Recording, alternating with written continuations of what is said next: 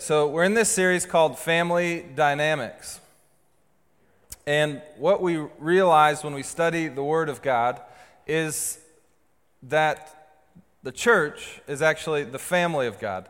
It's not just an event, it's not just even a normal community, but it's something more than that. It's actually a family. Now you say, I don't know that I've ever experienced that. Exactly. Because lots of times in our modern American Christianity, the church has lost, I believe, the original intent, which was to be the family of God. In fact, we see again and again Jesus talking about redefining what the family is. In the Gospel of Matthew, we have recorded for us an account, and I shared this last week, of when Jesus is told that his mother and his brother have come to visit him, and he says, my mother and my brother, and he points to his disciples, he says, those are my brothers and my mother. And so you see that anyone who does the will of God, Jesus considers to be his family. And so he redefines what family is. And we see this in more than one place in the New Testament. That actually the spiritual family of God, in the eyes of Jesus, is a more true family even than the biological. And so we've been looking at that, and we've been asking, what are the dynamics at work in both biological families, but also in the spiritual family that makes it unique from other types of community? And what we've seen is that it's really good news, particularly if you don't have what you would consider a great relationship with your biological family, that's not the last word for you in the life that you live on earth, that's not the only family that you'll ever have, because the church can be your family. But we've also said this could be bad news, because you might have a great family, and in some senses you might have neglected your spiritual family, which is the church. And so this is a wake-up call. This series that we've been going through is a wake-up call, and it's a reminder that you need to grow in your understanding of what the church is and grow in your relationship with the church as you reorient your mind to see people like Jesus saw them, as brothers and sisters, anyone who does the will of the Father in heaven. So, the long and short of it is this. The family of God on earth, the church, is the everlasting family. So if you cannot find a way to love and get along with the people of God here, you're not probably going to like heaven too much, because that's who's going to be there. And so we need to work and learn what it means to be a true spiritual family, learn to love our spiritual family like we do our biological. And so let me just recap some of these dynamics that we've been talking about over the last several weeks. These are what make the family of God different from other groups or communities that we might participate in. Really good families, spiritual or biological, they help us make major life decisions. They listen well, they give solid, godly advice. Good families also are right there for you in the midst of the biggest of life transitions.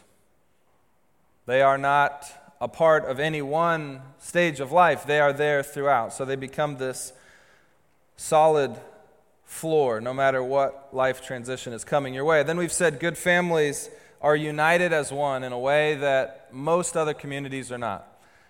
What you see in the family of God, just probably like you see in your own biological family, is lots of different people with different personalities and different preferences, but for some reason they can be united as one. We've also said that good families are intentional with one another to help each other grow in maturity. It's not enough just to have a baby brother. My job for my baby brother is to help him grow up to be a young man, and eventually, hopefully, a spiritual parent himself, leading others to follow Christ. And then we've said good families love each other enough to discipline one another, to give hard truth to adjust life's path because we love them enough to say the hard things. Last week, we talked about good families share and reinvest their experiences with their siblings. And so this is how people grow. Because you've had an experience and you share it with me. I've had an experience, I share it with you. And together we have shared experience that helps us to tackle life's challenges, to see God in any experience, but we do that by investing and sharing our experiences with one another. And finally, today we will look at how families uniquely stick together through thick and thin. Families have a type of commitment that most other communities just don't have. And so we'll look at that today. We'll look at this dynamic of what does it mean to be committed to one another through the thick and the thin. And so I actually looked up what thick and thin meant. Like, where did it come from? Turns out it's got interesting roots. You'll see why that's funny in just a sec here. Thick and thin, actually, it's an old English phrase. One of the older expressions that we know about, and it's been maintained through the centuries. It has this figurative meaning, and it actually has not changed its meaning over the years, which is very interesting. In fact, it comes from a time in England when England was predominantly a wooded country, and so they would say of the animals, because there were few roads, they would say of the animals that they would have to make their way through the thicket and the thin wood of the forest. Don't say you never learned anything at church. The thicket and the thin wood of the forest. And so, of course, it's much easier to make it through the thin wood of the forest than the thicket, right? We all know that. We all struggle with the thicket. And so, to make it through the thicket and the thin wood means that you must, at all times, be determined to make progress. And this is what good families do, right? Whether it's thicket or the thin wood, we make it through together because we're committed, we're determined. We will not give up no matter how challenging the countryside is. We will continue to move forward. And so when we zoom out a little bit and we look at all these dynamics that we've been talking about, what we see is that this dynamic of commitment through the thick and the thin, it actually touches on every other dynamic. In fact, if we do not have the dynamic of commitment in this unique way that families do, we won't have any of the other dynamics, I believe, at play. And here's why. For instance, if we don't have thick and thin commitment, when we get bad advice from a family member, we'll bail. But if we have commitment, even if we get terrible advice and it goes terribly wrong, we won't bail on our family because it's our family. And even in a life transition, if it takes us far away from our family, we don't bail on our family because they're our family. And even if family members become so very different and so very annoying, we don't bail on our family because it's our family. We have this commitment to them. Even when our maturity outpaces our brothers and sisters, we don't bail on our family because it's our family.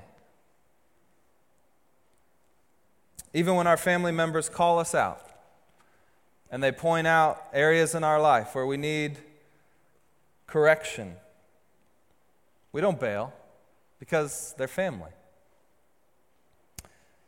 And even when our family members share with us or bring really hard experiences that they're going through, we won't bail on them. We'll stick with them in it. Even if we don't know exactly how to help, we'll be right there with them because they're family. See this? How commitment is the thing that keeps the family of God together. And where you don't have commitment, a unique, thick and thin sort of commitment, none of these other things will happen. And we won't be anything special. And we won't accomplish any of the things I believe that God has given us to do. We must be committed. Families must be committed through the thick and the thin. It's what makes them special. It gives them this unique, intrinsic ability to be dynamic parts of a person's life. So the question is, what are we going to be as a church? What is Sideris Church going to be? Is it going to be a thick and thin kind of family? Or will we be something else? So if you've got your finger in the book of Ruth, go ahead and open it back up. And what we see, if you've never read the book of Ruth, it's actually quite a short read, just a few pages, you'll see. But the story of Ruth is an amazing story.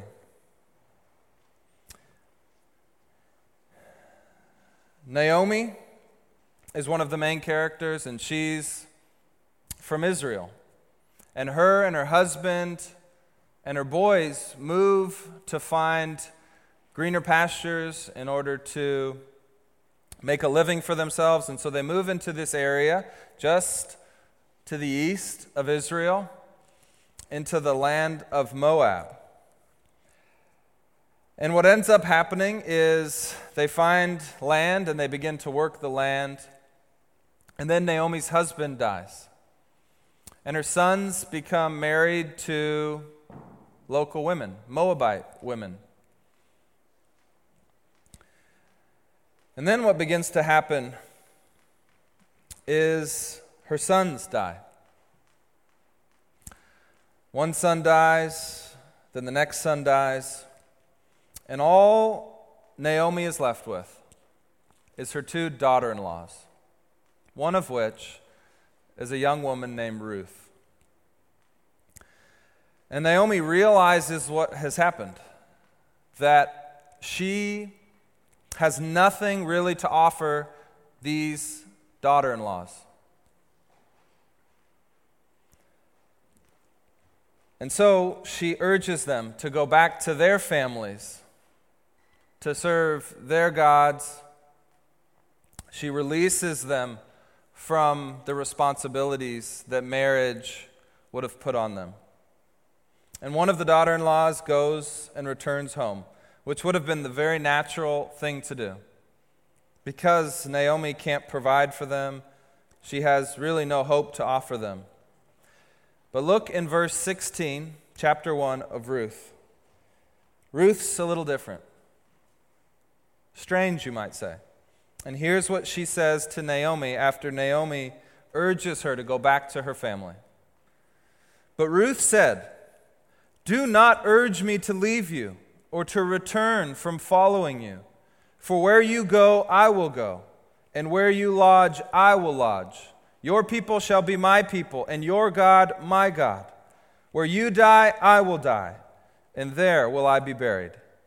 May the Lord, Yahweh," which would not have been the God she grew up worshiping, "may your Lord, Yahweh, do so to me, and more also, if anything but death parts me from you."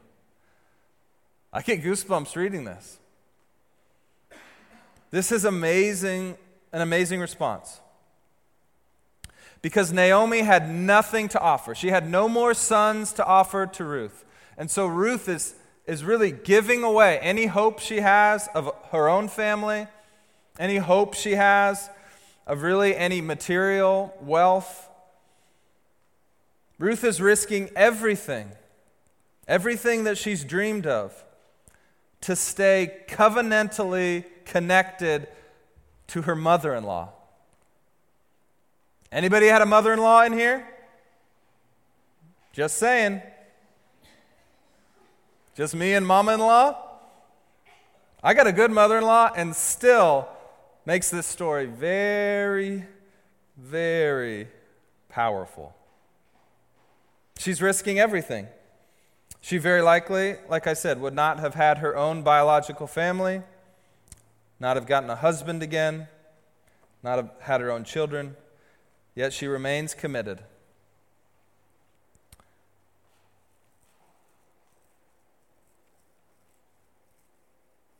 What is it that gives her this sense of commitment? This sense of, no matter what, I will not leave you because I have covenanted to be by your side.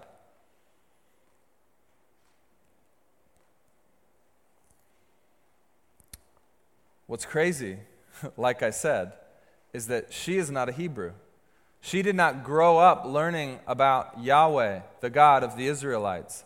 She did not grow up learning about how God rescued the people from slavery. She did not learn any of this growing up. But in the time from when she married into the family until now, she heard about Yahweh. She heard about the way Yahweh has promised things to his people. And I believe that she took it to heart, that she came to know the God of her husband and her mother-in-law, the God of the Israelites, as the one true God. And she learned from her study of him that he was a God that never forsaked, that never gave up on his people, no matter what happened. And what's crazy about the story of Ruth is that when we get to the New Testament, at the beginning of the Gospel of Matthew, guess whose name we find in the genealogy of Jesus Christ? Ruth. Because she understood what it meant to be committed like God is committed to us. And God blessed her for that. Through her line, the Savior of the world came. Isn't that amazing? She understood family in a way that most people don't understand family. Even in a way that Naomi didn't understand family. And it surprised Naomi. And it surprised probably everyone that they met after. She came with you? And you don't have any sons? And I'll let you read the rest of the story. But God actually gives Naomi some of those things that she probably dreamed of and hoped for. A new husband, material security. But before she knew any of that would come, she chose to be committed to her mother-in-law.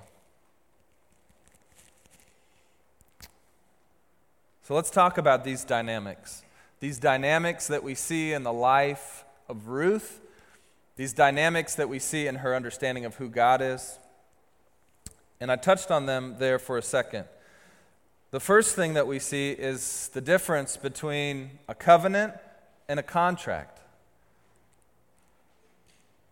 We see this language of covenant in the Bible over and over again. It's a term that was actually common in the ancient Near East. Oftentimes, when we look at extra-biblical or literature that we found outside of the Bible, we see this term covenant used. Oftentimes it was used when discussing like war pacts between two kingdoms that would come together, covenant together for some other ends. And so when Moses began to write the first 5 books of the Bible, he uses this word. I believe God inspired Moses to use this word to talk about the promises that God makes to his people. You can think of it this way. It's a pact between the kingdom of heaven and the kingdom of his new people, Israel. And the thing we see is that this word is so specific and picked by God because it's not like a contract. A contract is, if you do this, then I do that. But covenants were always more serious than that. Covenants are, I promise to do this, even if you don't follow through with your end. And the reason why God chooses this word covenant to talk about the way he relates to us is because he will never consider his promises to us null and void. No matter how much we rebel against our promises, no matter how much we don't hold up our end of the deal, God will never break his covenant to us. So it's not a contract. It's something so much deeper than that. It's so much purer than that. The Hebrew word for covenant is berit. And when you translate that into the Greek, or most often when it's translated into the Greek, even when speaking of the Old Testament, berit is usually translated testament. So when we say the Old Testament and the New Testament, we're in fact saying something, the Old or the First Covenant and the New Covenant in Jesus Christ. We also see the word covenant often combined with love. God has covenantal love for us. It's not the same as other kinds of love. It's a special kind of love that only the God of the universe can have for us. Sure, human covenants were often broken in the ancient times, but God is not human. And he chose to show us what a real covenant looks like. This is great news. This means that the God of the universe commits himself to his people through thick and thin. This isn't a wishy-washy sort of a promise. He makes his covenants with us again and again. So if you read the Old Testament, here are some of the covenants you'll find. He makes a covenant with Noah after the flood. He says, I will never wipe out humanity again with a flood. And he almost always gives a sign to his covenant. And he tells Noah, I'll put a bow in the sky. Of course, that's the rainbow.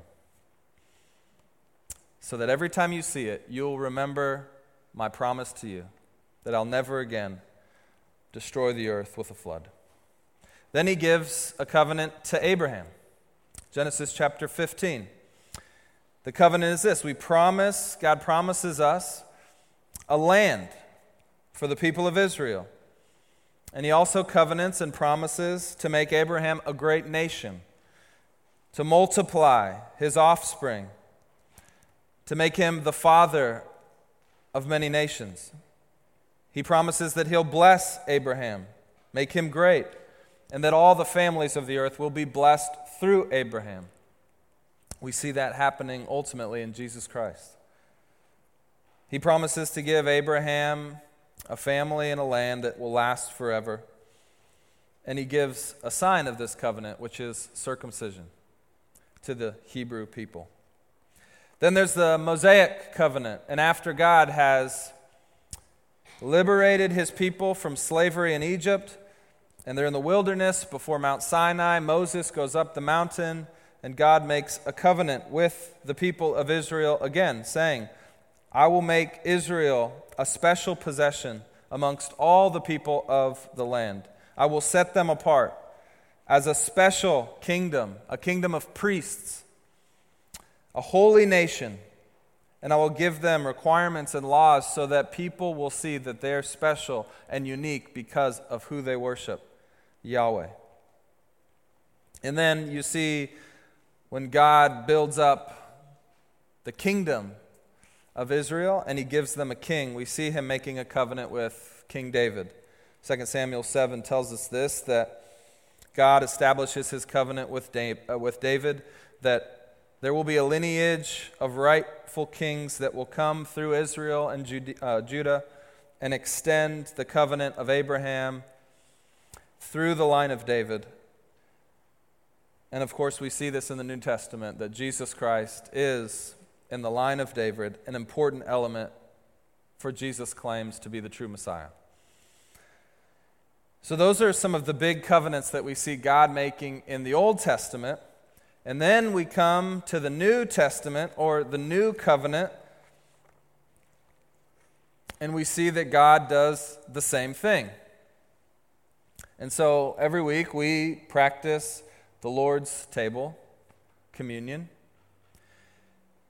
And we do this because Jesus set this up as a reminder of his covenant with us. Jesus fulfills the prophecy of Jeremiah when he says there's coming a day when I will give a new covenant to my people. And so Jesus, we have this recorded for us in Matthew 26, just before he's arrested and eventually crucified, he's eating dinner with his disciples, and he tells them this. It says, Jesus took the cup, and when he had given thanks, he gave it to his disciples, saying, "Drink of it, all you. For this is my blood, the blood of the covenant, which is poured out for many for the forgiveness of sin. I tell you, I will not drink again of this fruit of the vine until that day when I drink it new with you in my Father's kingdom." He says the covenant is in my blood. Why does he say that? Why does the blood become the covenant? I think because it's the perfect example of what covenant is. You cannot put the blood back in. You cannot take the blood back. And so it becomes the clearest, I think, expression of the uniqueness of the covenant system that God makes with us. It's not a contract. Jesus already died. Can't put the blood back. So it lasts forever, no matter how we respond to it. Does that make sense? Because it's a covenant, it's already happened. Jesus has already died. The blood has already been shed. That's not changing. Even if we decide not to respond to it, that doesn't change, because that's a covenant that he's made in his blood. He is the thick and thin God that makes covenants with his people that bear his name. This is great news. God makes forever commitments to us. Now, the other thing that we see about covenants that's so important is that a covenant is a commitment to a shared mission. I think it's what holds covenants together and makes them actually effective in the world. So you saw this even in the ancient Near East when they would make covenants. It was always for a purpose. You didn't just simply make a covenant for no reason. I think I will connect myself to you forever just because. There's always a purpose for making a covenant, even in the old days. And of course, God does the same thing. Covenants are always for something greater. That's why we're covenanting together, and that's why God covenants with us, because there's something greater that he's pushing for. And so when God made covenants with his people over all those centuries, it was always to accomplish something greater in the world. We are, of course, united to Christ through the covenant of his blood for something greater. Not just for our own benefit, but God has something in mind that can only happen when we covenant together. And so through faith in Jesus, we of course make voluntary resolution to trust in Jesus in all circumstances, all scenarios, even when we can't see the advantage of it, because we've covenanted to God for something greater, and so we must trust him. We see this with Ruth. Ruth didn't commit to Naomi just because it was for her advantage. She was committed to Naomi despite the circumstance. Circumstance would have told her to run, and Naomi gave her the option to leave. But she said, no, we covenanted for something greater, and I can't see what it is now. I cannot see what it is. She had no idea. She's standing in Moab with her mother-in-law, just her and her mother-in-law. She had no idea what would come, but she trusted the covenant that she had made. And of course, now we look back and we see her name written in the genealogy of the Savior of the world, and we say, yes, there was a purpose, but she couldn't see it. All she knew was that she had made a covenant, and that there was something greater that God would do if she was faithful to the commitments that she'd made. Now, how does this relate to the church? How does this idea of a covenant as a commitment to a shared mission, how does this relate to the church. And to be honest, not all churches are the same. I believe that you'll see some churches that act a lot like institutions. Institutions tend to be held together by rules, regulations, procedures, established patterns. Sometimes those are called traditions. Now, these things aren't bad, but institutions are held together by those things. Now, some churches act more like movements, and movements are held together by a guided or common purpose, a shared, compelling vision that drives us forward together. In movements, individuals can put this vision ahead or above all of their own interests, all of their own personal comforts, because of the shared purpose. Now, to be fair, any good church or good family will have elements, hopefully, of both. You need often, especially as you age, we're of course very young as a church, but as you age, there will be things that become more regulated. There will be patterns that come about, traditions. So we don't avoid those altogether. But if we lose these essential elements of a movement, if we stop having a shared mission, a common purpose, a vision for the future that is greater than it is now, then we just become a cold, maybe dead institution. And you see that, right? You see that all the time. That sometimes the church looks and feels more like an institution than it does like a movement. And Jesus started a movement, not an institution. So we have to have this shared mission. Every covenant that's worth anything has a shared mission, that there's something greater. This is why we've come together.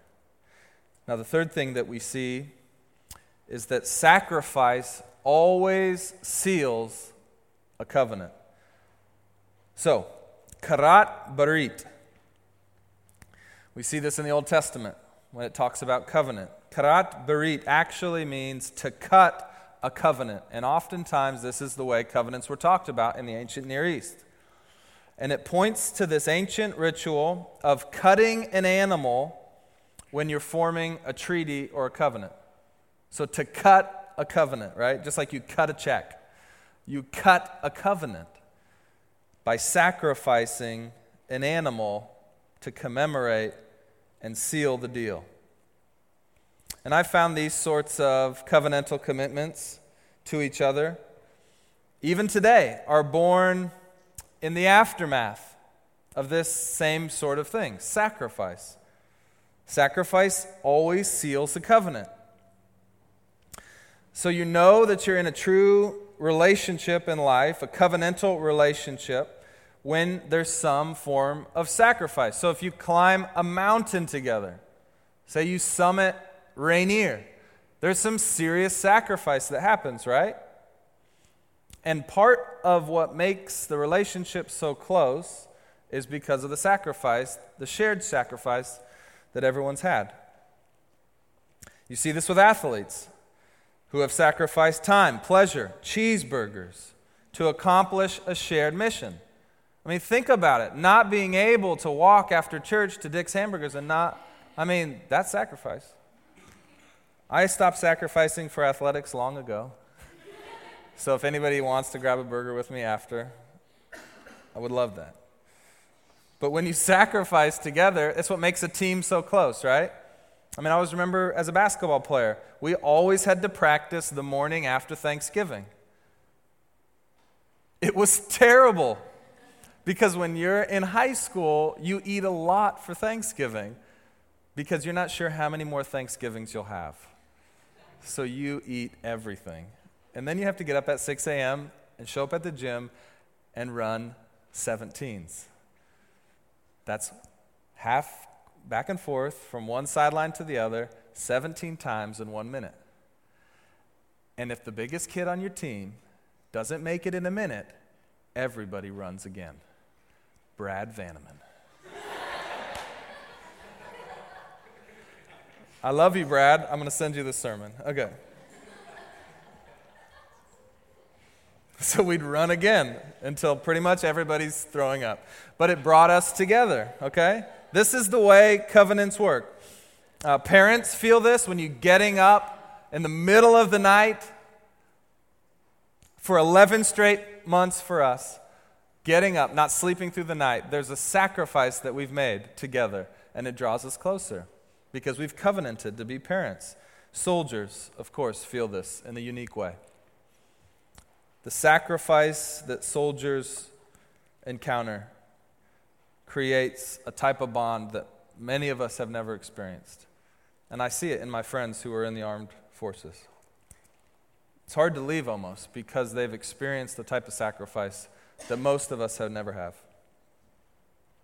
Now, the final example I'll share is marriage.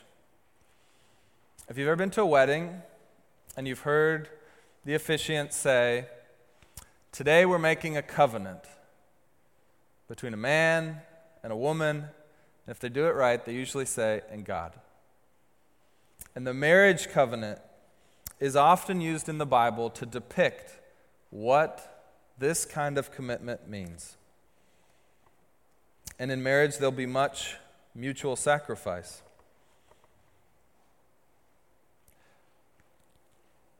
Ephesians 5 talks about husbands, sacrifice for your wives like Christ has sacrificed for the church, which means to the point of death. This is what the marriage covenant means. I always tell couples when I do premarital with them, day one after the ceremony, just be aware of this. You're going to sacrifice a lot. You're going to sacrifice your freedom. Your schedule's not your own anymore. Sacrifice your finances. Your bank account's not your own anymore. You can sacrifice your space. Your closet's not your own anymore. You can sacrifice your bed. Maybe you have a nice king-size bed. That's not your own anymore. Doesn't matter how tall or how short your wife is, she can take up the whole bed.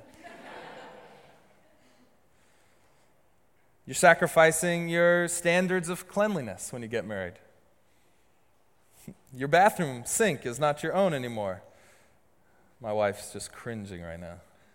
You sacrifice your vacationing preferences. You might like to climb mountains. Your wife might like other things. Great Wolf Lodge. It's a great spot. Now, you'll find this out really fast if you're in a marriage that doesn't do sacrifice. You can't stay connected if there's no sacrifice because there's no covenant. So when you get married, if your new husband or your new wife refuses to sacrifice anything for this new partnership, then you probably and should probably question whether they view marriage as a covenant or a contract. Because sacrifice always seals a covenant. Not so with a contract. You probably should ask them that question before you say, "I do." What is marriage to you? A contract or a covenant? Are you in this through the thick and the thin, or just the thin? We don't know exactly why Ruth committed in the way that she did to Naomi. We don't know if she had a great officiant who said, "Do you covenant with this man and this family forever?" But she surely can be a picture of this kind of marriage covenant. Ruth chooses to sacrifice everything for her commitment to Naomi. She knew exactly how serious Naomi knew exactly how serious Ruth took this covenant when she chose to say, "I will die where you die."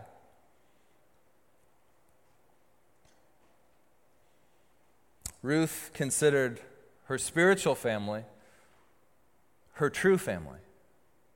the family that she married into and covenanted with Yahweh the God. This became her new spiritual family. Even though she grew up in a different tribe with the different gods, when she came underneath the covenant of Yahweh, this became her new true family.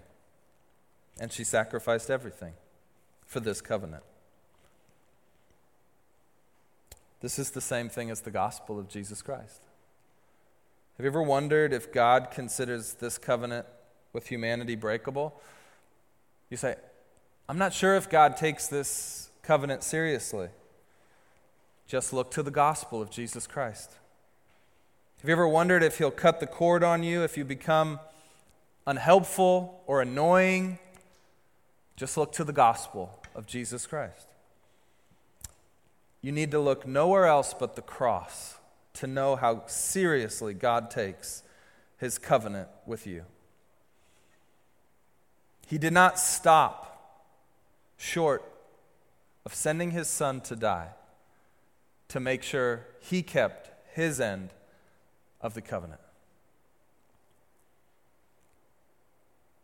He sacrificed everything. God the Son hung from the cross. His hands, his feet, his skull, his side were all cut for the covenant, so that grace might be extended to each of us, because we're his family. Now, in the church, here's how covenant will work. It will only work if we commit to each other in ways other than contract. In the fall, we'll start our membership process, hopefully, if things go as planned, and we'll actually have a covenant, like a written covenant of these are the things we're promising to one another. We're promising to help each other make big life decisions. We're promising to help each other through the transitions of life. We're promising to be committed to each other even when we get annoying, even when we're different, even when our preferences aren't exactly the same. We're covenanting to discipline each other so that we don't fall into the snares of the enemy.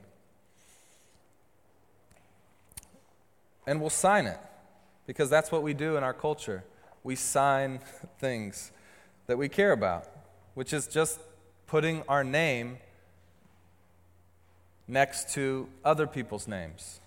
You say, like, I don't like signing a paper. That seems dull. Well, if you want to be married in the state of Washington, you still have to sign your name, even though you stand and you declare your love publicly. You still sign a piece of paper. So it's the way we do it.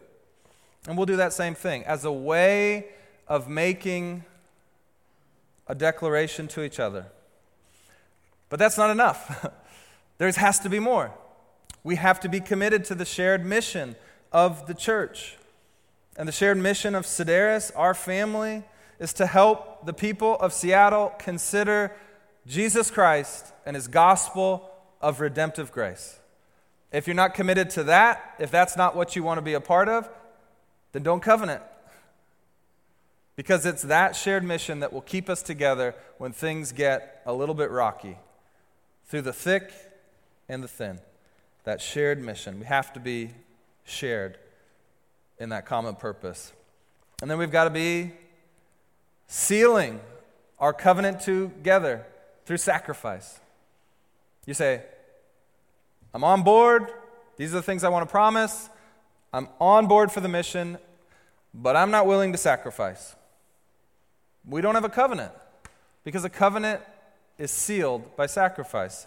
And sacrifice looks like loving each other enough to, maybe it's give up Sunday afternoons to help set up. Maybe it's to give up your home to host a fellowship group. Maybe it's to get together with a friend from the church during the week because you know they're having a hard week. There's all sorts of ways to sacrifice, but if you're not willing to sacrifice, then I don't think it's a real family, because there's no real covenant. In John 13, Jesus, the same supper that we talked about here, you know what he does? He takes off his outer cloak, he gets down on his knees, and he begins to wash the disciples' feet. And Peter says, "Don't wash me, Lord. I'm not worthy." This is what Jesus says. "If I do not wash you, you have no share with me." Servant leaders, my friends, are the people that inherit the kingdom of God.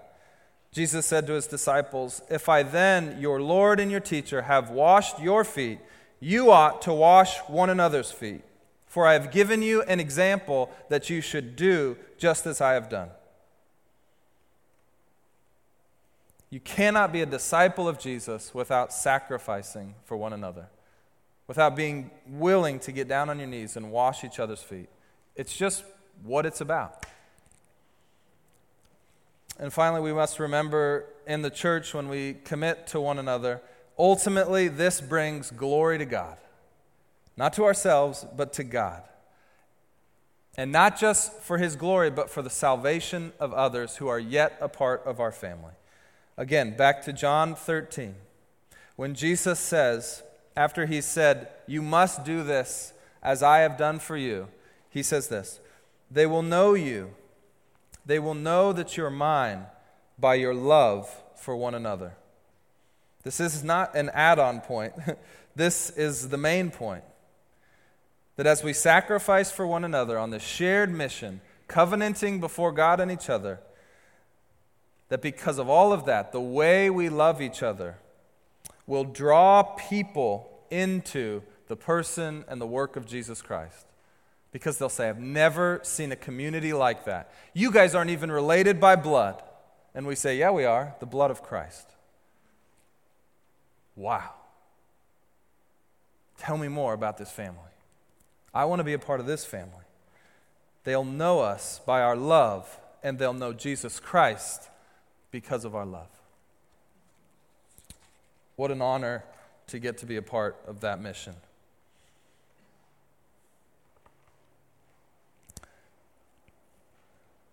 This is so important that we learn to covenant and commit to each other in this special way. If we don't fully commit to it, we will never experience the blessings that God has for us. I know a lot of us here at Sideris, for some reason, do the Whole 30. Yeah, I've never done it. I've had one meal. It was actually very good, Whole 30. Now here's the deal. I know enough about the Whole 30. It's a diet, for those of you who don't know, that if you only do 5 days of it, not much blessing's going to come. But if you commit to the Whole 30, you'll start to feel the benefits of the diet, right? And there's plenty of things like this in life. Or you might not, but here's the deal. When God talks about the church as the family of God, he's not saying for the whole 30 even, or for the whole 30 months. This is a long-term commitment, and you will not begin to experience the blessings that are attached to this kind of community until you commit to it. You say, I'm not experiencing this family thing you're talking about, Dave. I'll say to you, well, how are you committing to it? You'd be like, well, I've come to church, 3 times this year, and I just don't feel like it's happening for me. It's the whole year. It's week in and week out, and I promise you, you'll begin to experience it, but it comes through the commitment, because that's the world God's created, a world that's based on commitment. And you say, that's a lot of trust. Yes, that's the point. We must trust our Father in heaven that He has not lied to us, that He has told us this is the way to blessing beyond anything you've experienced. Trusting in the way I've designed my family to operate. And it's through covenantal commitment to one another, through the thick and the thin. And when we do that, we experience the blessing, and we experience a kind of productivity that is very rare. It's very rare what we will be able to accomplish if we commit to each other in this way. And the reason we'll be able to do much for the kingdom of God is because we will have much security. Think about a family. We will not wonder, if I mess up in this family, does that mean I get thrown out of the family or people will stop wanting to be in a relationship with me? No, because it's a family. And so I can risk for God, and I can come back and I know the family's there. There is security in the family of God. In any good family, there is security that allows you to be productive for the things of the Lord. So what is Sideris Church? Are we a movement and a family, or are we an institution? Are we thick and thin brothers and sisters, or are we just people who spent some time together when we were all young adults? My prayer for us, no matter how you might have just answered that question in your head, is that a year from now, you've experienced what it means to commit to one another, and you can say with all sincerity and joy, we are a family here of thick and thin brothers and sisters in Christ with a shared mission, sealed with sacrifice for the glory of God the Father in heaven. Hallowed be his name. Let's pray. Father God, we don't know why you've invited us to be a part of your family. We know that we are not worthy of your grace in our life. We know that we are not worthy of the blood of Jesus Christ shed on the cross to seal the covenant of grace. We know we're not worthy. But let that not keep us from entering into the doors of your home, in your house, serving side by side with your children as thick and thin brothers and sisters of Christ. It's in Jesus' name, and only because of his work that we pray. Amen.